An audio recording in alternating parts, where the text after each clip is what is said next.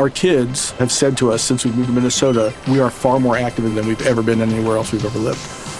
Moving to Minnesota opened up a lot of doors for us. Just this overall sense of community, of values that, Minnesotans have. It's a real accepting, loving community, especially with 2 young kids.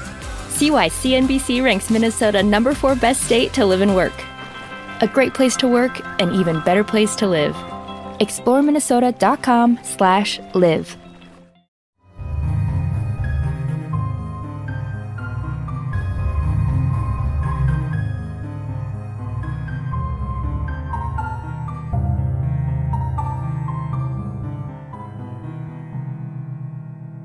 Hey there, you're listening to the first episode of Blood on the Rocks. This podcast may involve themes and language inappropriate for some listeners. Discretion is advised. I'm your host, Akshay Taylor, and I'll be leading this journey of the creepy, dark, or otherwise tragic. From historical tyrants and serial killers, to hauntings and diseases. Each episode will grab a drink and I'll talk about one of my favourite topics, and to spice things up a little, we'll have the pleasure of a new guest to talk about one of their favourite macabre topics too. I'm pretty sure I'll learn some neat stuff too, since apart from the basics, I have no idea what you're going to tell me. Sounds like a plan. But yeah, today I'm joined by Connor Williams, who's been a good friend for a fair few years now. Do you want to say a bit about yourself?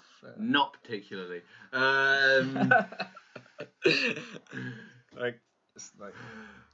dear, I should have thought of something to say about myself. It's always the way, man. Yeah. No. As Akshay said, I've known Akshay now for several years. I've met him in first year of university, and I've finished now, and looking for a job is going well, well. It's definitely the darkest part of my life. In the words of my favourite podcast, that's why we drink. Oh, definitely, that's why I drink. Oh man. God, I need to get a job so bad. But yeah. Anyway, today I'm just drinking a boxed wine and red wine. And also was throwback. Yeah, and I'm drinking a nice, rich, dark ale.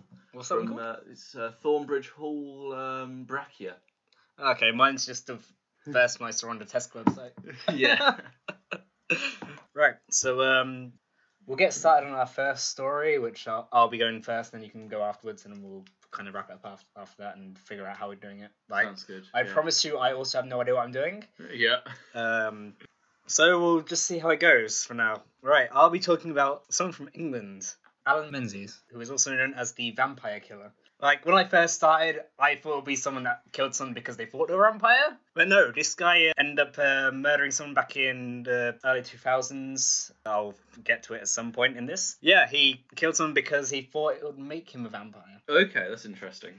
Yes, basically, in 2003, in December, when I say the numbers in this, I'm going to say that I looked at a few sites and most of them said different dates, so I'm just going to go with ones that seemed right from order of elimination, but I'm not entirely sure exactly. Yeah. But you at least get the good bits, Yeah, sounds like a plan. And also the fucked up bit. Yeah. We'll figure it out. Yeah. But yes, Alan Menzies, 23, who was from Fordhouse in West Lothian. He claimed he was told to kill his best friend, Thomas McKendrick, by a character from the film Queen of the Damned. Great film. Great film. I actually have not seen, but it's the sequel to Interview with the Vampire. I've not seen that either. Both brilliant films. Very different, because, different directors, different cast. Excellent. But technically the same story. Okay, I'm definitely going to be looking that up, because... Right, so now I'm interested.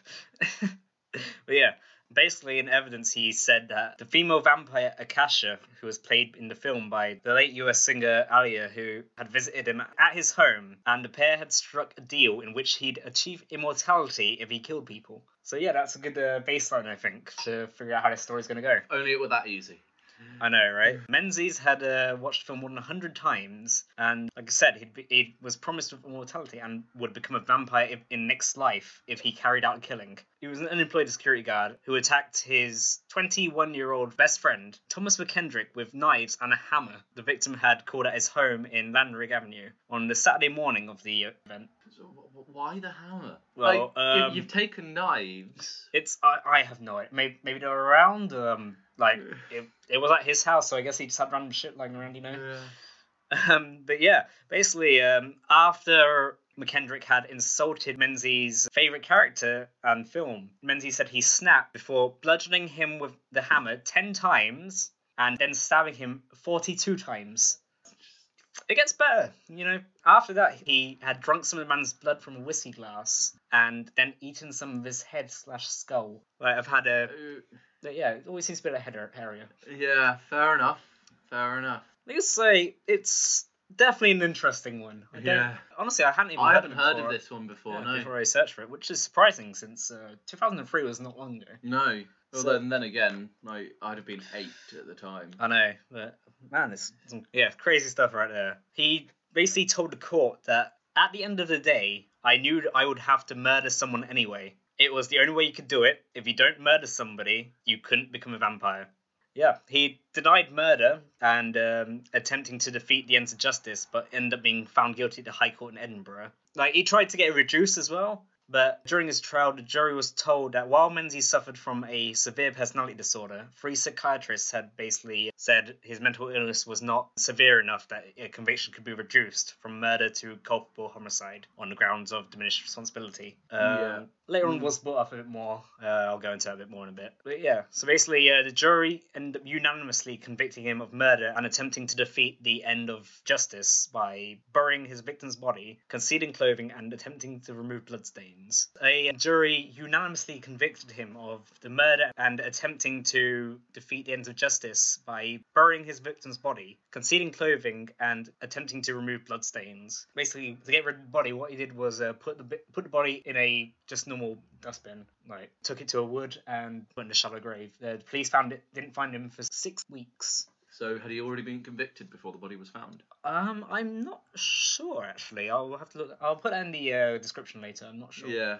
But yes, when sentencing Menzies, Judge MacDonald basically said, 3 psychologists have diagnosed you as a psychopath. In my opinion, you are an evil, violent, and highly dangerous man who is not fit to be at liberty. You subjected Thomas McKendrick to a savage and merciless attack. You totally lack remorse. I'm not used to doing this. But yeah, right. And should serve at least 18 years before he can even be considered for parole. Only 4 years away? It would be, but basically, the year after he was found after he'd hung himself in his cell. Oh, okay. Which, so he only really served 1 year of his life sentence. Before committing suicide? Yes. But after his client was jailed for life, his solicitor, Amar Anwar, said that the case basically highlighted the social stigma surrounding mental health. So it does kind of say a lot about this kind of stuff. I think we've changed a lot since then. They don't know how many things have gone without justice properly. Yeah. I guess. Basically, he said that to continued taboo and lack of understanding or support of schizophrenia and mental health in our community can only mean that tragedies like this are more likely to happen and not less. The judge also ordered that Menzies would serve 3 years for attempting to defeat the aims of justice, which will run concurrently with his life imprisonment sentence. But then you also had McKendrick's family. His mother, who was Sandra French at 54, said they were quite pleased with the verdict. And her daughter, Sandra Mary McKendrick, basically just said he got what he deserved. Which, fair enough. His own mother, was that, did you say? Not murderers, the victims. No, the victim's mother. Which, honestly, fair enough. Like, yeah. I would be pretty pissed off if something like that happened to someone I cared about. But, you know, what can we do? There was also a related case a bit later with Jim Menzies, who had basically been cleared of battering a child after binding him with tape, who was the cousin of this murderer and cannibal. But after the trial, he said, the murder Alan committed is despicable, a total act of will. I hate him for it and for what it's brought on family. To be fair, jurors took only now to clear him. Alan McKendrick, is it? Alan Menzies. Oh, Menzies. Alan Menzies, guy's brother. Yeah, it's his cousin. Oh, okay. Basically, they took him just now to clear him unanimously of assaulting him. The youngster basically alleged that the 16-stone builder had bound him with tape, put him in a bag, suspended it from the ceiling, and hit him with it while he was inside. But Menzies, Jim Menzies, of course, basically said, ended up saying in the witness box, I've had to sit in this courtroom for 3 days, listening to my character being destroyed. It's an absolute disgrace. He was also cleared of assaulting the boy's teenage mother. The Livingston Sheriff Court basically heard from 2 of his former employees that the boy's mother had threatened to ruin his life. Prosecutors just denied there was a conspiracy, which they would do, honestly. But the defense claimed that significant discrepancies in the 2 boys' evidence meant that Menzies had to be acquitted. It's quite interesting because it also brings into light that when a big murder happens, the family also gets really affected. So I thought that was quite interesting. But luckily, he was cleared of it. But yeah, anyway, do you want to go for yours? Yeah, I think that's all of mine. Yeah. Awesome. So yeah, when you asked me to do this, I had to think about some stuff, and I kind of came across Haitian voodoo. I always like a good bit of voodoo. Yeah, Haitian voodoo and the idea of zombies, and there was a lot of unknowns when it came to the zombies of Haitian voodoo. I'm going to kind of lay out how Haitian voodoo came about first. Excellent. So Haitian voodoo was kind of formed around the 18th century when African slaves in the Caribbean were forced to convert to Christianity by the French, because the French were ridiculous Roman Catholics. That's one way of putting it. Yeah. Like, back then it was not great for many people. No, it wasn't. And so, as the Africans were forced to be Christians, and you obviously had a lot of Africans from many different cultures in Africa, many different religious beliefs from throughout Africa, they ended up incorporating their own beliefs into Christianity. Okay. I did not know that. Yeah, so as time went by, the new beliefs were known as Haitian voodoo, which I believe did come from a French word, which I have now forgotten. I should have written it down earlier. So yeah, the Haitian voodoo kind of believed in the system of a supreme creator called Bondi, meaning good God. In their belief, it's very similar to, in a similar way to Catholicism, the god Bondi doesn't intercede with any human affairs, doesn't intercede at all, and instead has these spiritual servants called Loa, and that is more what the Haitian voodoo worships. Okay. But the Loa represent like kind of different aspects of life, and they're much more worshipped.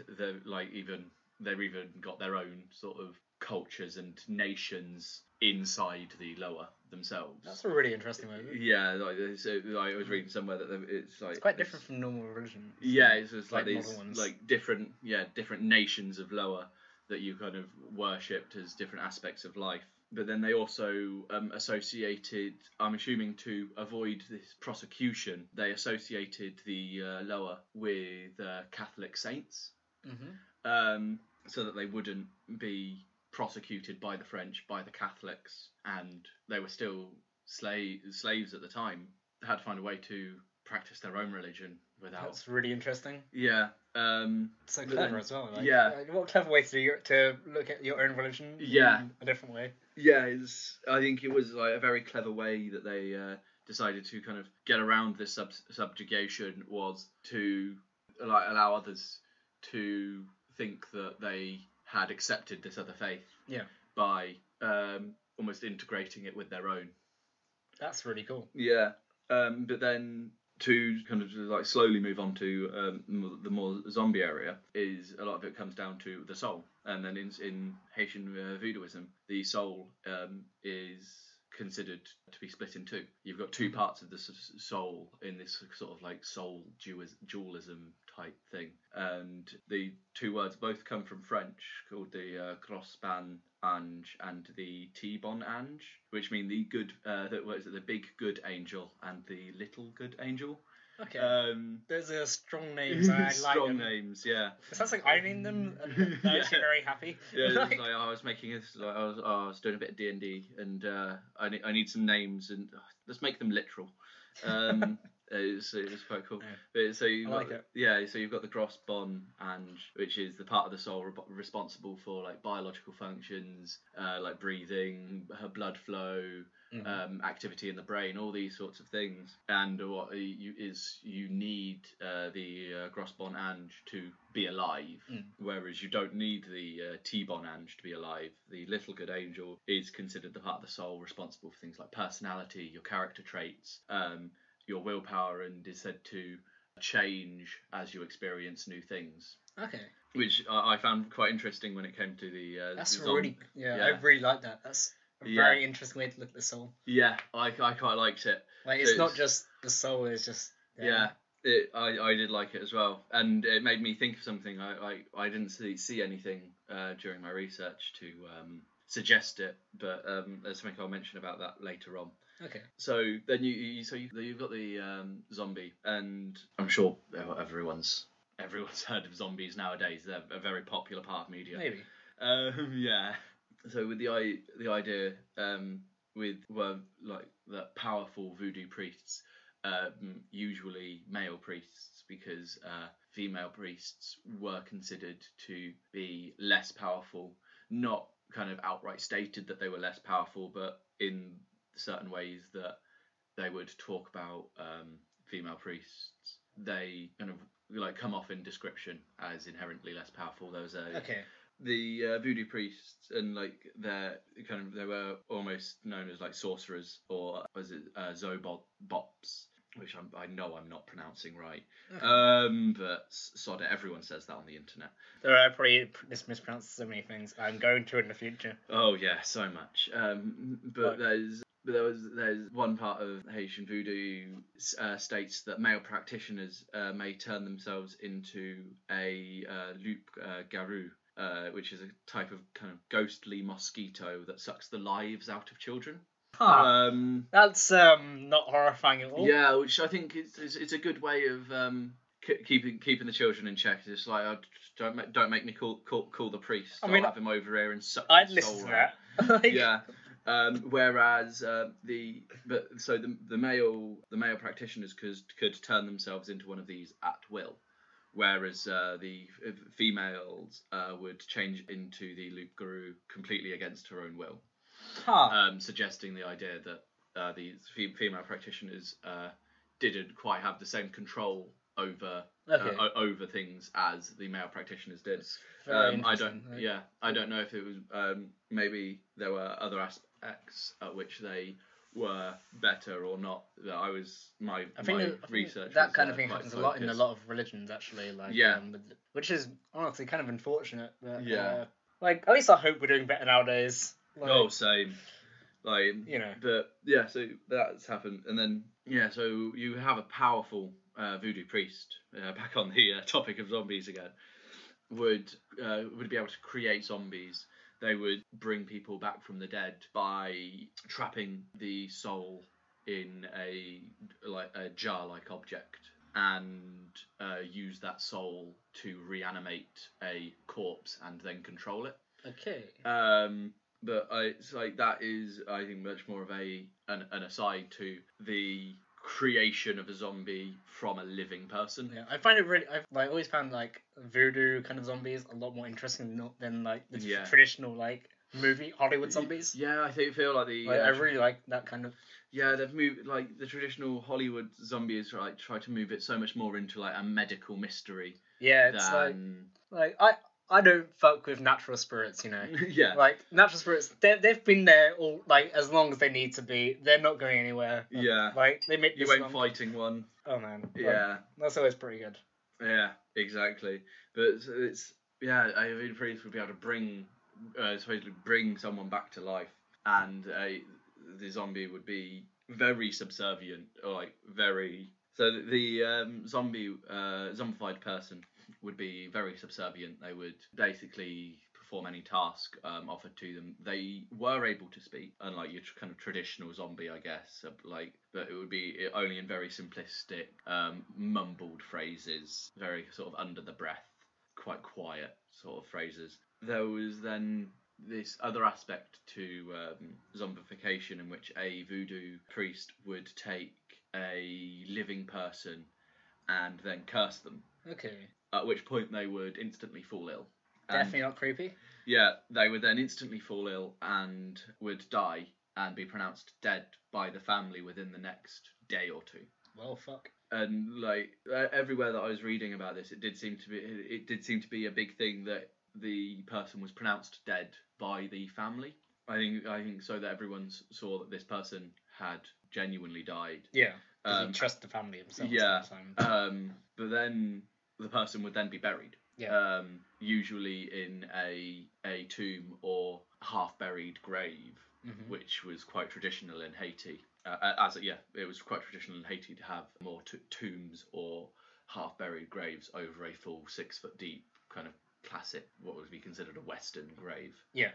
But then over the span of the next 2 days, the voodoo priest would enact a ceremony to to capture the spirit of the person. So their curse would then help them capture the spirit of said person. Okay. And then after they'd captured the spirit in a jar-like device again, they would then dig up the body and bring it back to life. Go on. Which, like, just to me sounds like ridiculous. The idea of sounds both horrific and really fucking interesting. Yeah. Like, I want to know more. Yeah. So there was a lot of. So they ended up bringing them back to life. And then once again, the zombified person would be very subservient, would not speak apart from in very simple phrases, and would usually then be used as a slave themselves. Yeah. They basically were set to do menial labour, like farming fields, pulling wagons, simplistic tasks that other people didn't want to do. That's and like the hard work, the menial labour. It's very interesting how zombies went from that to what we have nowadays. Yeah. And it's then there are a lot of studies. I think it was in the early 1900s on this, but then every study that found something different to every other study, and no study could find the same stuff that another study found. With when you've considered all these different religions that have been joined into one, you're going to find different things everywhere. Yeah, exactly.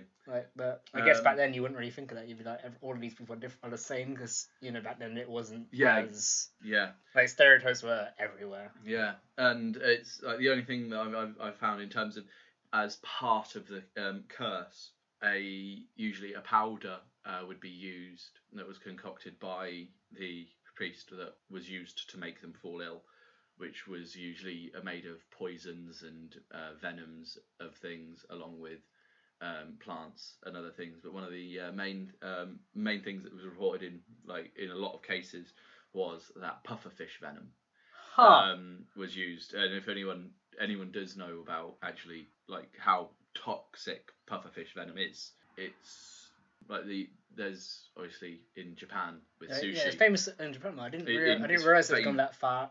Yeah, you get pufferfish because they're in such a well. tropical area. That makes sense now. You get so I guess much. like Central American stuff, you get a fair bit around there. Well, I never really thought about it like that. It's very interesting. Yeah, if anyone knows about pufferfish venom, it's considered one of the most deadly toxins in animals that you eat. Yeah, I watched that Simpsons episode.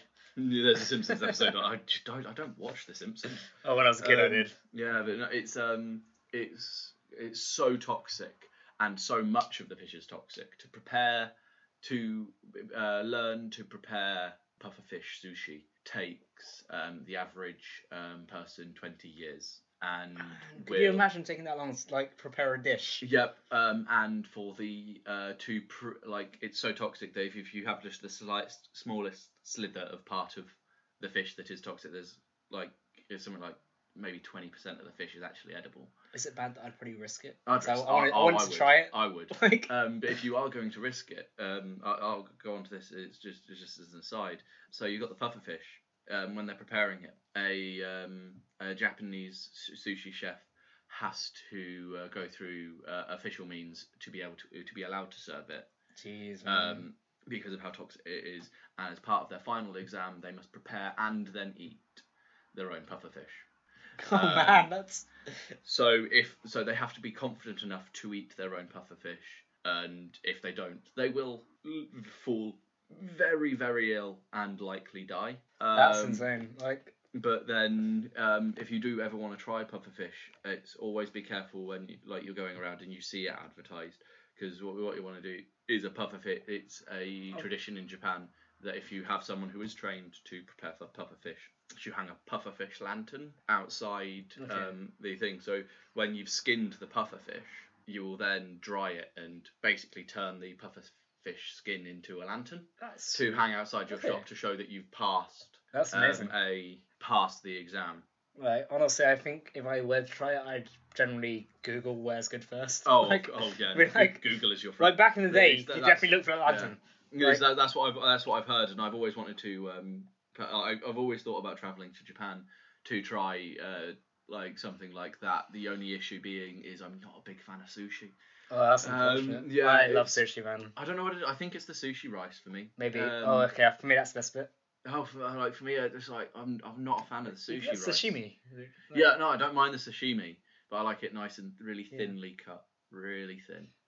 I like the thick fish. Yeah, but yeah, I've lost where I was on the covered. I think I actually covered it all before we got to the pufferfish. I was talking about how the pufferfish venom was a commonly cited ingredient into a powder that priests use during the curse. So when you can imagine how deadly pufferfish venom is, like that, making them fall ill, and without treatment, you die. It's just it's without treatment, you're done. So it's a really interesting, really kind of terrifying idea to have someone kind of come up to you and blow powder in your face, and then next thing you know, you're a zombie with no mind of your own. But that is then the actual final part I was going to come to, the no mind of your own type thing. The whole fact that they're like very susceptible and all this, because it made when I was learning about the Haitian voodoo. Yeah, so I was gonna say, because is it because of the actual poison, or is it because they're terrified of it happening again?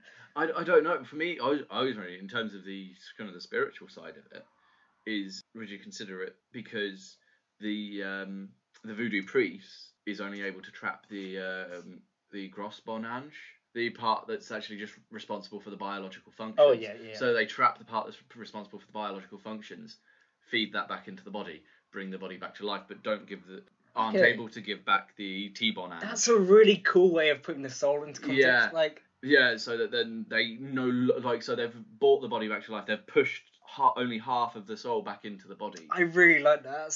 That's really interesting. It's a really interesting idea, and it's just I've never heard of something like that before. Yeah, that's pretty cool. I really like the idea of that sort of.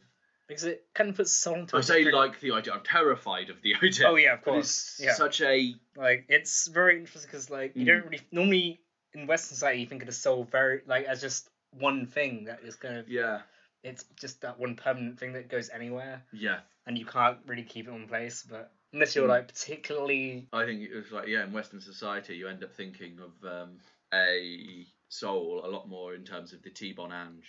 Yeah. It's that little good angel that gives you your personality and everything, and if you die then your personality and everything, that's what moves on. Yeah, in Western society you think of the personality so it's personally, I have always been an atheist, so for me it's even that idea is a bit out there for me, but it's I always I just really like figuring out how different places think of things very differently. Yeah, and I think that this is such a interesting way of looking at how someone is that idea of you've got this thing that keeps you alive and this other thing that makes you you. Yeah. So without that thing that makes you you. Yeah. So it's so cool. And it makes me wonder kind of almost how they would maybe look at depression. Yes. Because it's when I was reading about this, it made me think it was as depression is almost like a sickness of the T-bon ange. That's very as someone that does have depression, you do as well. I'd never really thought of this kind of thing in that perspective. Actually, that's and I think it's nice. It's almost comforting. Yeah, that's pretty cool. Yeah.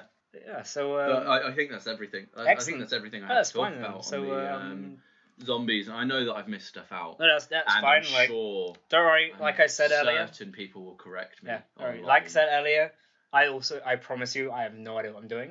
Yeah. And I'm sure we'll have plenty of comments telling us exactly how we're wrong in every way. Oh, 100%. So it'd be great. Yeah.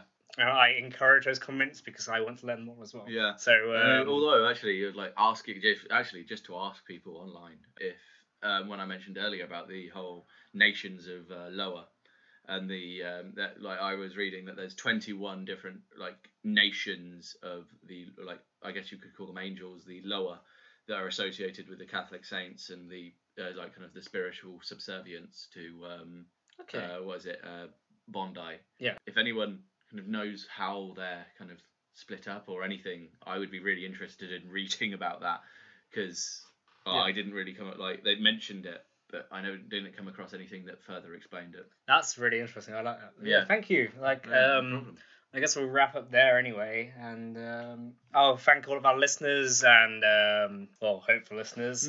Please listen to us more, and if you liked us, share us to your friends, family, people you want to traumatize. I don't know. And do you have anyone to shout out to? I can't think of anyone. Anyone right now? No. That's fair enough. Anything you want to like? No Twitter or anything? You good? No, I don't have a Twitter. That's fair enough. Okay. Well, but maybe one day. I'll probably end up starting my own thing. So I'll listen back on this and go. Well, if you ever need to, if only I was able to shout myself out then. Well, if you ever need to, you can always come back and. Yeah, exactly. We'll figure it out. Happy to. My name is Akshay Taylor, and I've been your host. I'd like to give a big thank you to everyone listening and everyone who helped or encouraged me to make this podcast a thing, and plus those who volunteered to come on and have a talk with me. I'm very grateful, actually, for everything. A big special shout out to Emma Howes for drawing up our amazing podcast logo, and also to the lovely people at the And That's Why We Drink podcast for inspiring this podcast in the first place. So thank you guys, and I'll see you next week.